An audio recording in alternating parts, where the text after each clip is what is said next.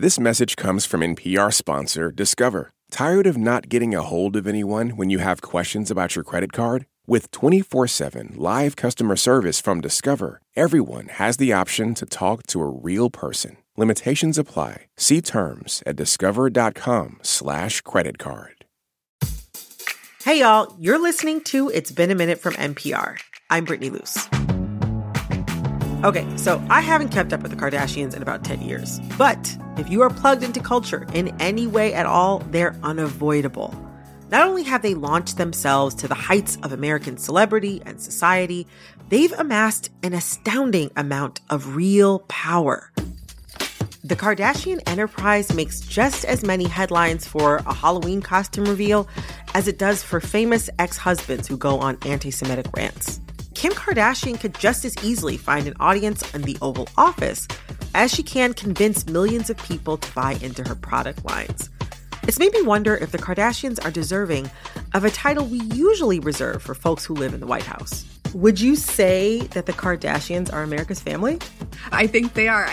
That's MJ Corey. On social media, she goes by the handle Kardashian Colloquium. That's colloquium with a K. They're America's family in the same sense that the Kennedys were, which the Kardashians have really tried to situate themselves accordingly, and in the Trump sense. So in like the most like utopian idealized sense and in the most dystopian sense. MJ also runs a newsletter where she applies media theory to the antics of the Kardashian family. So I asked her, how did a family with only vague connections to America's elite make themselves an American institution? Two quick notes. This conversation includes mentions of sex and a description of armed robbery. Also, I originally talked to MJ in mid-September, before Kanye went on his hate speech-fueled public meltdown. So later on in the show, I'll check in with MJ to discuss how that collides with the Kardashian mythology. But first, I want to go back to a time when the Kardashians were just beginning their climb to dominance. I'd like to dig into how we got here. So like when I think of like a major turning point in the Kardashian empire, my mind goes right to the episode of Keeping Up with the Kardashians from 2012. I think we all know it, where Kanye and a stylist clean out Kim's closet to refill it with clothes that Kanye wants Kim to wear. Is it so bad to keep things? But you gotta like really clean out everything. It felt like we were watching the family get their celebrity status upgraded in real time. Yes. And at that point, like, to me, it felt like the Kardashians were in serious decline, like in the early 2010s. Like, Kim had 2 failed marriages. They seemed like they were struggling to stay relevant as celebrities. So Kim Ye going public at that time, to me, especially Kanye appearing on the show, I felt like that really breathed new life into the franchise. Oh, yeah. Kanye was a major turning point. And what's interesting is the Kardashians will even beat us to that narrative. Like they innovated this classic dynamic of like the artist and the muse kind of thing. And I think people love that, you know, and we're speaking of it like this symbolic moment, but it feels this way because it was included in the show in such a curated way. Like Nassim Taleb, who wrote The Black Swan, he's a statistician and like a theorist. And he kind of talks about how we're naturally inclined to compress things into narratives. And that's how myths are made, you know, because she kept a lot of that stuff. I think the story in the show went that he trashed all of it, but it was all, you know, saved in an archive for her. So there was, I think, intentionality even in the display of that scene and what it was messaging for us. You know what I mean? Oh my gosh. I know. You said that you can't narrow the turning point where the Kardashians became an institution down to only one moment. But what's like a major moment in the Kardashian timeline for you that really cemented their institutional status? Her fairy tale wedding with Chris Humphries.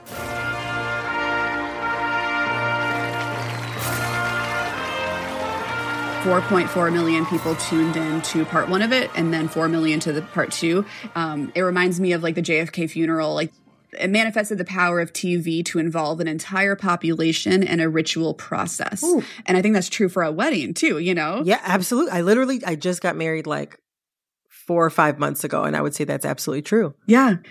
The Kardashians have made a business also of these like really traditional family milestones that are actually so everyday. How much people paid for exclusive photos and their pictures from the bridal shower. It was a whole machine. So I think the 72-day marriage was already this televised event of a personal experience being made very public.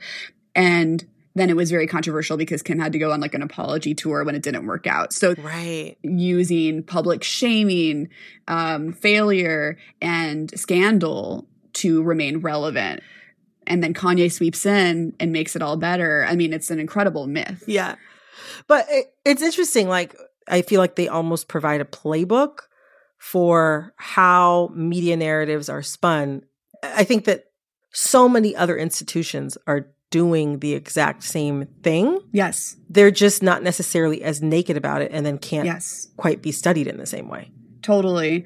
There's a book I really like called United States of Distraction, Media Manipulation, and a Post-Truth America. And it really breaks down the different media strategies that Trump used to kind of weaponize the press to achieve dominance. And it's a lot of media swerves, like when people are kind of like honing in on a mistake he made or something wrong he did. He will start discourse about, did Obama do it that way? Did he not? What's right or wrong about that? Right. So like, media swerves are a big thing. The Kardashians also do. I think a good example of that is after Astroworld, which they were kind of taking heat for because of Kylie Jenner's proximity to Travis Scott. Right. They kind of were frozen in time and didn't do anything or say anything for a few days. And then Kylie went to a friend's wedding wearing a very revealing dress. Yes, I remember. And for those unfamiliar, we're talking about the Astroworld Festival last November, where 10 audience members died at Travis Scott's concert. Travis Scott, of course, is the father of Kylie Jenner's kids, but then it was actually Kendall who put on this outfit. Because of that, the conversation became, should someone wear this type of revealing dress to their friend's wedding? Exactly. That was a media swerve one. Yeah. You know, the thing about Empire's institutions is that like they endure through strategy and long range planning. Yes. Something else that I've been thinking about a lot as this family business has progressed, motherhood has become a huge part of the Kardashian brand. Yes. Like, it actually feels like the central focus of their Hulu show, The Kardashians, which is now in its second season. I wonder if or how you see this focus on motherhood narratives as a part of their institutional playbook. I so appreciate you bringing that up. It's such a factor. And I think Kim Ye reflected, but then also subverted very old school nuclear era ideals of family, the American family. And so there's this intersection of really like classic consumer images of the family that we were seeing in the 50s. For example, in the Paris episode in 2016 when Kim was robbed in Paris, and then Keeping Up with the Kardashians has a whole episode reconstructing that trauma. And then the guy came and grabbed the phone from me, threw me on the bed. And I was like, this is it. There's a montage on that episode where they're really playing out those roles. Kim is saying, I begged them not to kill me because I'm a mother and I have children. And Kanye says, you know, they knew not to kill you because they knew I wouldn't rest until I found them and killed them myself, or something to that effect. So they really play those, like, the husband is the protector. The wife her life has meaning because she's in relation to a family. A nurturer, right. Yes. And I think that there's been a challenge kind of leveled at their critics for boxing Kim in as this sex tape sort of hoe when she's also a mother and has all these traditional values. Right. She straddled the Madonna horror paradigm in like a really unforeseen way, I think. And the fact that it was a brush with tragedy that allowed Kim proximity to a kind of iconism that we associate with the Marilyns and the Jackie O's. And so I think that it got her close without having to like actually kick the bucket. Yeah. Yes. It's so wild because like I was looking the other day at some quote of hers where she said she gets horny from cleaning her children's playroom. Like she's like, all moms can relate. Just when their playroom's clean, like I can finally relax. It's so wild because I'm like, it just feels like Mad Men era advertising copy. Totally. But it also feels like this motherhood project specifically for Kim is like a culmination of the sort of like reshaping the narrative about herself post-sex tape. Every interview, she's like, I don't believe in children without marriage. And that's interesting, like that she was able to achieve that while having this public narrative for so long it just seemed like the exact opposite. Yes. No, it was really straddling both. And that's why, I mean, I guess no pun intended, the Bound 2 video is a great example of that. She was featured as Kanye's sort of muse in a really memorable, really visual music video. And Literally, it's like the lines in the song. One good girl is worth 1,000 B words. Yeah. I don't know if we can swear. I don't know how the parameters around that. But, there was a lot of debate and discourse around that music video, but it really asserted Kim as that role for him, I think. So going back to Kim and this sort of or even just all of the Kardashian mothers, because Kendall doesn't have any children. Yes. I wonder, what do you think their motherhood narratives say about societal expectations of mothers, maybe even specifically millennial mothers and millennial motherhood? How do you see the Kardashians reinforcing or challenging those notions?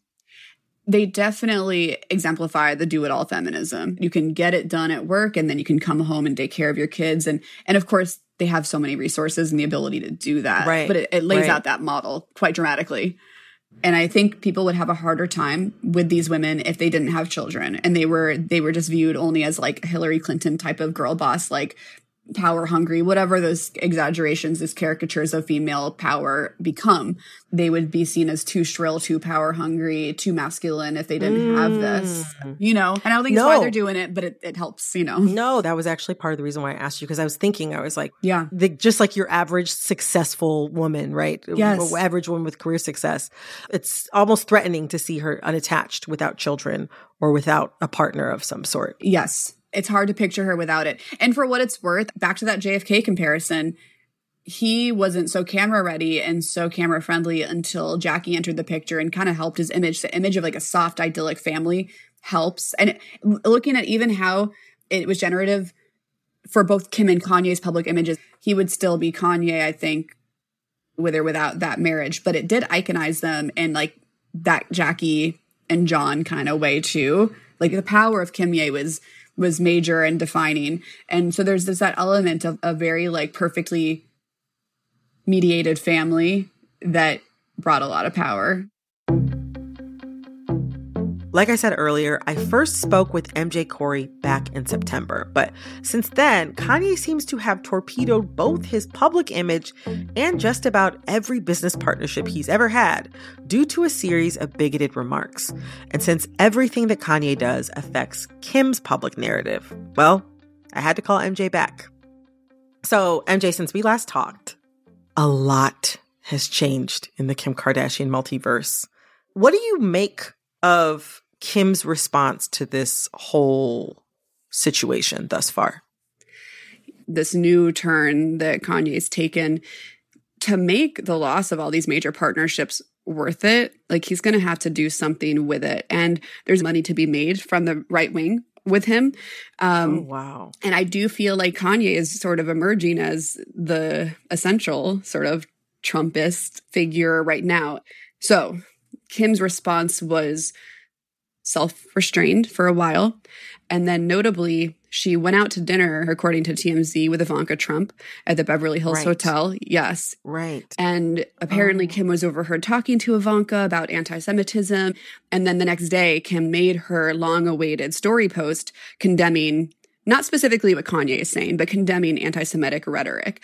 And I think there's something interesting about that because Kim likes to play both sides. She said before that she's socially liberal but fiscally conservative, and she's never fully committed to a party, but she's been very aligned with establishment Democrats. So I think she doesn't want to lose the right entirely by fully condemning Kanye. That's sort of my read on it. Wow.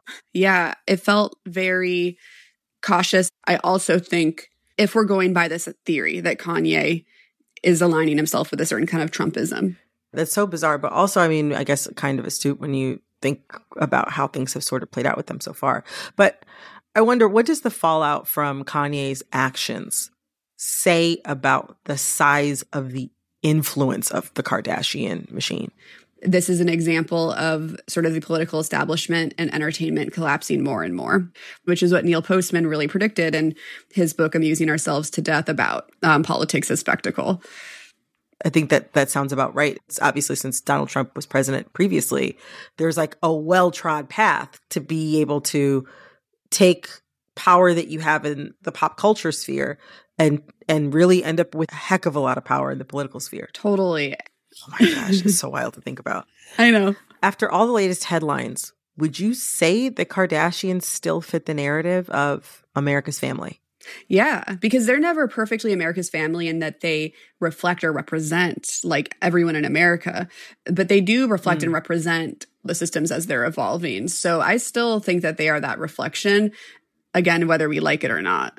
It's kind of like if you're showing me a Kardashian, you're showing me your values, basically. Oh, it's an inkblot test for sure. That's writer MJ Corey, expert on all things Kardashian. You can find her online as Kardashian Colloquium. She also runs a Substack newsletter called Deconstructing the Kardashians, all spelled with K's, of course. Okay, so the Kardashians used beauty as the foundation for their entire syndicate. But a lot, I mean a lot, of other celebrities have started their own beauty and skincare lines. What are all these people trying to sell us? And why are we buying? That's coming up next. Stick around.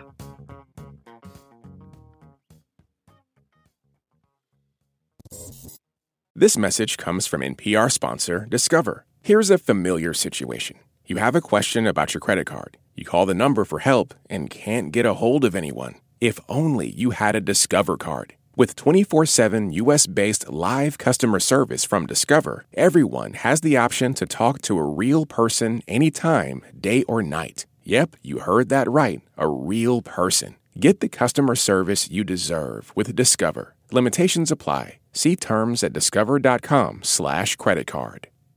This message comes from NPR sponsor Teladoc Health. There are lots of reasons for wanting to be healthy. Family, work, living a fuller life. Teladoc Health understands. Whether you have diabetes, high blood pressure, or just need to manage your weight, Teladoc Health can help. Visit teladochealth.com/whatsyourwhy for more information. That's TELADOC health/whatsyourwhy. In this country, some truths aren't self-evident. In NPR's Black Stories, Black Truths, a collection of stories as wide-ranging and real as the people who tell them, we celebrate the Black experience for all its soul and richness. Search NPR Black Stories, Black Truths wherever you get podcasts. My next guest is also well acquainted with the business of the Kardashians and the power they hold. Jessica DeFino is a beauty reporter and cultural critic, but at one point she actually worked as an editor for the Kardashian-Jenner apps, which meant she received a lot of free luxury skincare samples. That eventually backfired on my face, on my skin, and on my soul. The products, the work, the paycheck, which she says was not even enough to afford the gas she needed to get to work, eventually took their toll, and she began to really examine the beauty boxes she once joyfully received. It really started my whole journey with learning, like, how does the skin actually function? And that was a big light bulb moment for me, separating function of the skin from skincare products, separating care from consumerism. I talked with Jessica about a trend that's been snowballing for the last few years, celebrity beauty lines, like the ones the Kardashians have. And she's got all the answers, from what these celebs are actually selling to the reasons the face was left behind in the body positive movement. In the world of beauty, skincare seems to really be having this huge moment. Why do you think it's such a big focus of the beauty industry right now? Oh, there are so many reasons why skin is having a big moment. Color cosmetics are sometimes seen as superficial or like a vapid pursuit. Skincare has all of these claims to health and wellness, so it's easier for people to feel like they are taking care of themselves, that this is for their health, their well-being, even their mental health, and not feel like they're funneling time into perpetuating beauty standards, even though that is, for the most part, what skincare is as well. But still, a lot of people, a lot of consumers are looking to people to influence their purchasing decisions, especially around skincare, because I feel like we've reached this huge like zenith point where it feels like every celebrity or influencer has a skincare brand. Why do so many celebrities have skincare brands now? I do think money is the main driver. Celebrities have always been very involved in the beauty industry, but traditionally they have been more involved in the way of endorsement deals. So they would be the face of an established skincare brand or a fragrance brand or a cosmetics brand. And I think just with the way the world is moving, it doesn't seem as lucrative of a position to be the face of somebody else's brand when you could pretty easily be the face of your own brand. So I do think there's an element of control, there's an element of capitalism, and then there's also the element of just fame. So this is the thing. The thing that gets me with celebrity skincare lines is how they're selling a product that did not help them to achieve the clear, glassy, plump skin that they have now. Yes. Like even thinking specifically about say Jennifer Lopez, right? Like she came out with a skincare line a couple years ago. She has been known to have very clear, beautiful skin for 2 decades. It's not like she was using her Jennifer Lopez skin products back in 2009. She just came up with these. That's not why her face looks like that. It is so true. I mean, celebrities have quote unquote good skin, the cultural ideal of good skin because of strong genetics, expensive facials, injectable fillers, maybe even some light surgery. And then they're turning around and saying, if you buy these products that I just came up with, even though you've been idolizing me for 20 years, you can look like me too. What is quote unquote good skin? What does that mean? I personally despise the term good skin. I think good skin is an excellent example of how beauty has been wrapped up in morality. Beauty functions in society as an ethical ideal. And we have been fed messages since the minute we pop out of the womb that to be a good person is to be a beautiful person. You even look at Disney princess movies, and you look at the princess who's good and you look at the villain who's ugly. We get these messages constantly. I do think that the idea of good skin shifts over time as beauty standards and beauty trends do. Currently, I think the ideal of good skin is very smooth, extremely shiny, wet looking. There is no allowance for changes in tone or texture. It's very flat, glass-like. It reflects the state of our largely virtual digital lives. We're expecting our faces to look like a screen. And it's so interesting because when you look back on the history of beauty and the history of beauty standards, this isn't really a new phenomenon. So for instance, when movies first came out and we could see actresses on the screen, the lighting wasn't that great. The camera quality wasn't that great. And it lent this sort of blurred, ethereal look to actors and actresses. And all of a sudden people were like, this is what somebody famous and worthy looks like. I want to look like that too. Every advancement in screens, in cinema, in digital has had that moment. And we are trying to adapt our real life human faces to a virtual hyper-real standard of beauty. So to talk about Kim Kardashian for a second, who just put out her own skincare line, you wrote about an interview of hers where she said that if she had to eat poop every day in order to stop aging, she would. What do you think the marketing around her product says about where we are as a society? Because she gave that quote to the New York Times. Someone like her knows what she's saying if she's talking to the New York Times. Exactly. She gave that quote to the New York Times, and then she doubled down on it in an interview for Allure magazine a couple of weeks later. So she said it twice. She's been very clear that she would eat poop if it would make her look younger. I think it says a lot about the state of modern beauty marketing and modern skincare marketing, because in that very same New York Times interview, the Times noted that Kim Kardashian, for her skincare line, is opting not to use the term anti-aging to market any of her products. Right. They don't want to use this negative connotation of anti-aging. However, when you come out in that same article and say that you would eat excrement to look younger, you're perpetuating anti-aging ideology. And I think this is a really important thing to note, because in the beauty industry at large, we are seeing sort of a backlash to negative sounding terms like anti-aging, but the underlying ideology hasn't changed. Our society and our beauty industry in particular is more youth obsessed than ever.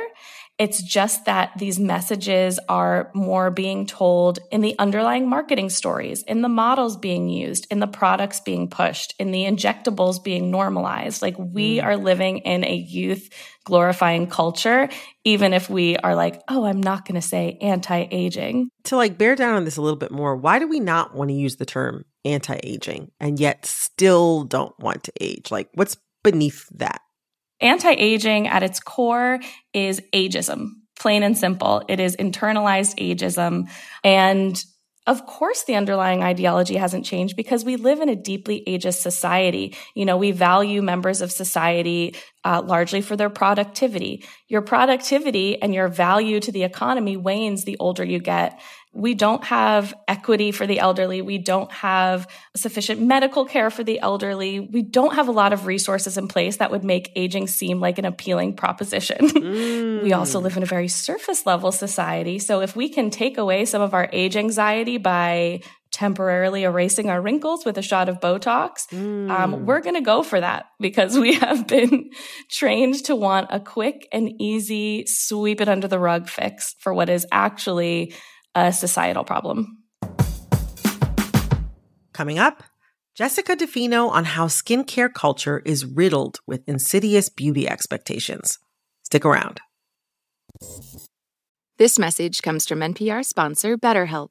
When you keep your stress bottled up, it can eat away at you. Therapy is a safe space to get things off your chest and to figure out how to make them better. Try BetterHelp Online Therapy, designed to be convenient, flexible, and suited to your schedule. Get it off your chest with BetterHelp at BetterHelp.com/NPR today to get 10% off your first month. This message comes from NPR sponsor Progressive. What if comparing car insurance rates was as easy as putting on your favorite podcast? With Progressive, it is. Just visit their website to get a quote with all the coverages you want. You'll see Progressive's direct rate, and their tool will provide options from other companies so you can compare. Then just choose the rate and coverage you like. Quote today at Progressive.com. Progressive Casualty Insurance Company and Affiliates. Comparison rates not available in all states or situations. Prices vary based on how you buy. This message comes from the BBC with Where to Be a Woman. Join hosts Sachi Cole and Sophia Smith-Gaylor to find out where in the world women can live their best lives. Search for Where to Be a Woman from BBC Podcasts. Last year, over 20,000 people joined the Body Electric study to change their sedentary, screen-filled lives. And guess what? We saw amazing effects. Now you can try NPR's Body Electric Challenge yourself. Listen to updated and new episodes wherever you get your podcasts. So I just never have been a big makeup person. It's just never been a super huge thing for me. Day to day, usually I don't wear any, but I noticed that increasingly in professional situations, like I feel like if I'm getting dressed and I see my face and I don't have it, I'm like, it's almost like my brain tells me that I look incomplete in a certain way. Yeah. I mean, that is a message that we have been fed by beauty culture for pretty much our whole lives. I mean, to contextualize it, I like to frame beauty culture as diet culture's face-focused fraternal twin, because I think people are really familiar with diet culture and how insidious it is and the things that it does to our minds and our self-perception. It's what diet culture does, but for your face. So like, it's totally understandable that you would feel that way. I mean, I feel that way. I put on concealer and a brow gel for this interview because I was like, maybe I'll be on camera. And, this is the stuff that I've been deconstructing for, the better part of a decade now, but it still exists within me because I still exist within society that tells me I need to look professional and put together. What I always say when this comes up is like, we have to be gentle with ourselves. We have to understand that beauty culture is insidious and it does affect us psychologically and it does do a lot of damage. And it's okay to participate in some of these beauty norms because they do still affect us on a professional level. I think the most important thing is just to be aware of it, to divest when you can, when it feels safe, when it feels like it isn't a threat to your professional and financial well-being, and to just keep talking about it. Because I think right now, beauty especially gets praised as self-expression and self-care and empowerment. And of course, beauty can be those things. Like there is a powerful case for makeup as self-expression and as art. And I love using makeup in that way. But just because these things can be true doesn't mean that they are always true. And it doesn't mean that they're the primary ways that beauty is being used. Like primarily, physical beauty today is being used as a tool of conformity, complacency, control, and consumerism. You brought up diet culture. I can't think about diet culture without also thinking about body positivity. Like the connection between body positivity and sort of beauty culture and where they kind of will intersect or overlap or not makes me think about another influencer who was recently marketing skincare, Katie Storino. So for people who are not familiar, she's a businesswoman known as a body positive model, very famous on Instagram. And yet not long ago, she was marketing Botox on her Instagram page in a post that has since been deleted. It's like, her whole message is body positivity. And yet she was, pushing Botox. And I know influencers, they make money in lots of different kinds of ways and sell lots of different kinds of ads. But that felt dissonant. Like it almost feels like skincare is divorced from the body positive movement. Yes, I 100% agree. There is a huge disconnect there. The body positivity has rarely extended above the neck in popular culture, which is always concerning to me. The standard of beauty is a set of parameters. Like there's some room for change. I think people can understand the idea of maybe having a fat body, but a pretty face. Like those have always sort of been like a consolation prize. Like, well, maybe I'm fat, but I have such a pretty face. And so these parameters still exist. And the body positivity movement did not address those parameters at all. So we see a lot of body acceptance influencers like Katie Storino preaching about accepting your body and loving your body and funneling the brain space that they have freed up and worrying about their body image to their face. And something that I always like to say is skincare culture is just dewy diet culture. Like, and you can make these really easy swaps to see if a piece of content feels right to you. So for instance, I think in Katie Storino's Botox post, she was talking about erasing her frown lines.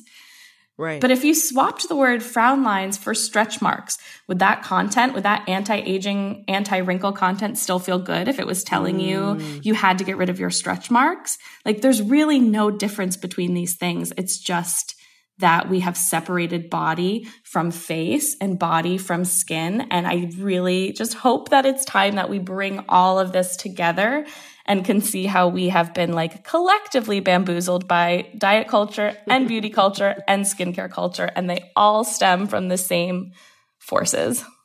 Yeah, it almost feels like there's this like algebraic equation, like body size, race, gender presentation, skin, age. You can have, a certain type of features or a certain skin tone, but your hair has to have a certain kink to it or curl to it. It has to be absolutely straight. It feels like there's a conventional beauty standard where you have to constantly be accounting for quote unquote perceived flaws that fall outside of these narrow norms. And like, you can't sort of be almost quote unquote flawed in more than 2 or 3 aspects. Otherwise you fall too far outside of like conventional beauty norms. And I don't think I'm like imagining this. No, you're not at all. That is exactly how it works. I used to love watching America's Next Top Model. I mean, didn't we all back then? Yes. And there was one season, I don't know if this was like a consistent thing that Tyra Banks said, but there was one season in particular where I remember she talked about this idea of being flawsome. And she encouraged the models to pick out their one flaw and really play it up. So like her flawsome thing was her big forehead. I remember. I mean, it has stuck with me for probably 20 years now. You're only allowed to have one flaw. And so whenever that concept of parameters comes up, I think of the scam of being flawsome. Okay, so I've been reading your work for some time. The thing I think about though with regard to beauty, and I've been thinking about this a lot, is like divesting from, like coming from where I'm coming from as a Black woman, it's hard for me to imagine divesting from something that I never really felt fully welcomed into in the first place. From having like, and I'm on the lighter side and I still can't like buy makeup at many places, you know? And you said something earlier about like divesting when it feels safe. But I think for a lot of people with regard to beauty, some people literally are not safe. Yes. Divesting from beauty even a little bit. I think that's such a valid point. Like, beauty culture is part of reinforcing racism and colorism. And you can see this in the products that are on offer. For example, you can look at like any foundation range of most beauty brands pre-Fenty, and you would see, you know, 20 shades for lighter skinned women and maybe 3 shades for dark skinned women to choose from. Yeah. This is not like a flaw in the beauty system. It's a design of the beauty system. And it's tempting to champion inclusion as the answer to all of it. And like, to a certain extent, it is. Like, we should have products available for every person. And I think it's really important to sort of separate these two tracks to equality. Like, there is one track where it's all about inclusion and it's all about making everybody feel seen and it's all about having something available for every person. And then there's another track where we abolish beauty standards completely. Like, in an ideal world, we should be able to be respected as human beings, no matter what we look like, by virtue of being human beings. So, like, I hear what you're saying, and I agree with it. Beauty still feels like something that I think we need to buy into. Even you said you put on some concealer and brow gel before you came to talk to me today. Why is beauty something that we feel that we need to buy into? Oh, this is such a great question. Beauty is an inherent human longing. Like, when I'm critiquing the beauty industry, I am critiquing the industrialized, standardized portions of it. And I never mean to diminish the power and the importance of beauty in our lives. Like, I think of beauty as being up there with like freedom, truth, and love. These are inherent human longings. These are spirit things. The human spirit craves and needs beauty. And we appreciate this all over in other ways. You know, we can appreciate the beauty of nature. We can appreciate the beauty of like a piece of artwork.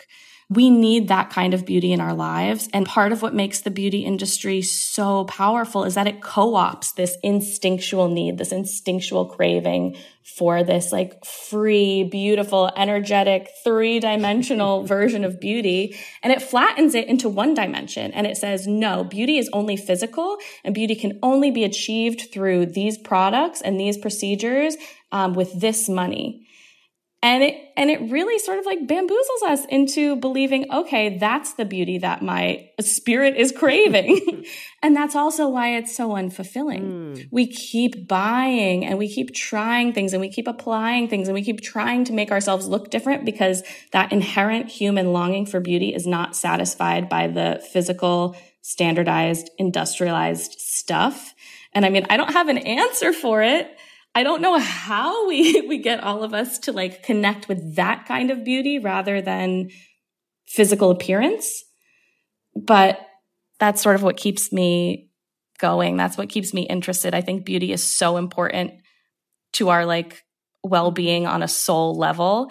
And it just upsets me so much that we've been fed this one-dimensional, flat, unfulfilling definition of what beauty is.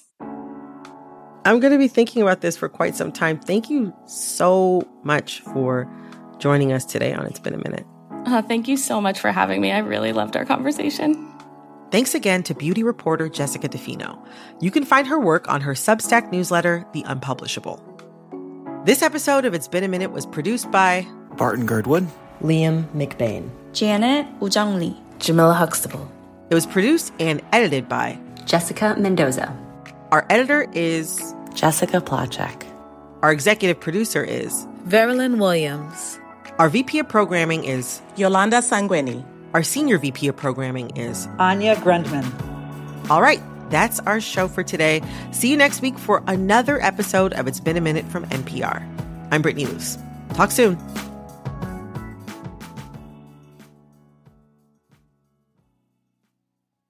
This message comes from NPR sponsor Mint Mobile. From the gas pump to the grocery store, inflation is everywhere. So Mint Mobile is offering premium wireless starting at just $15 a month. To get your new phone plan for just $15, go to mintmobile.com/switch.